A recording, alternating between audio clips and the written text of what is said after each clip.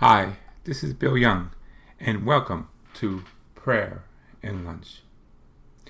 Today we're doing a little prayer that I found at church. Someone left it, and it's called a prayer of Saint Gertrude the Great. And it's a prayer that will release 1,000 souls from purgatory each time it's said. And here's the prayer.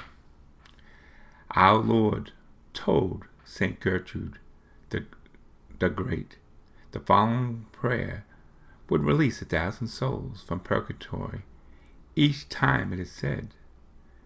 The prayer was extended to including the living sinners as well. And here's the prayer.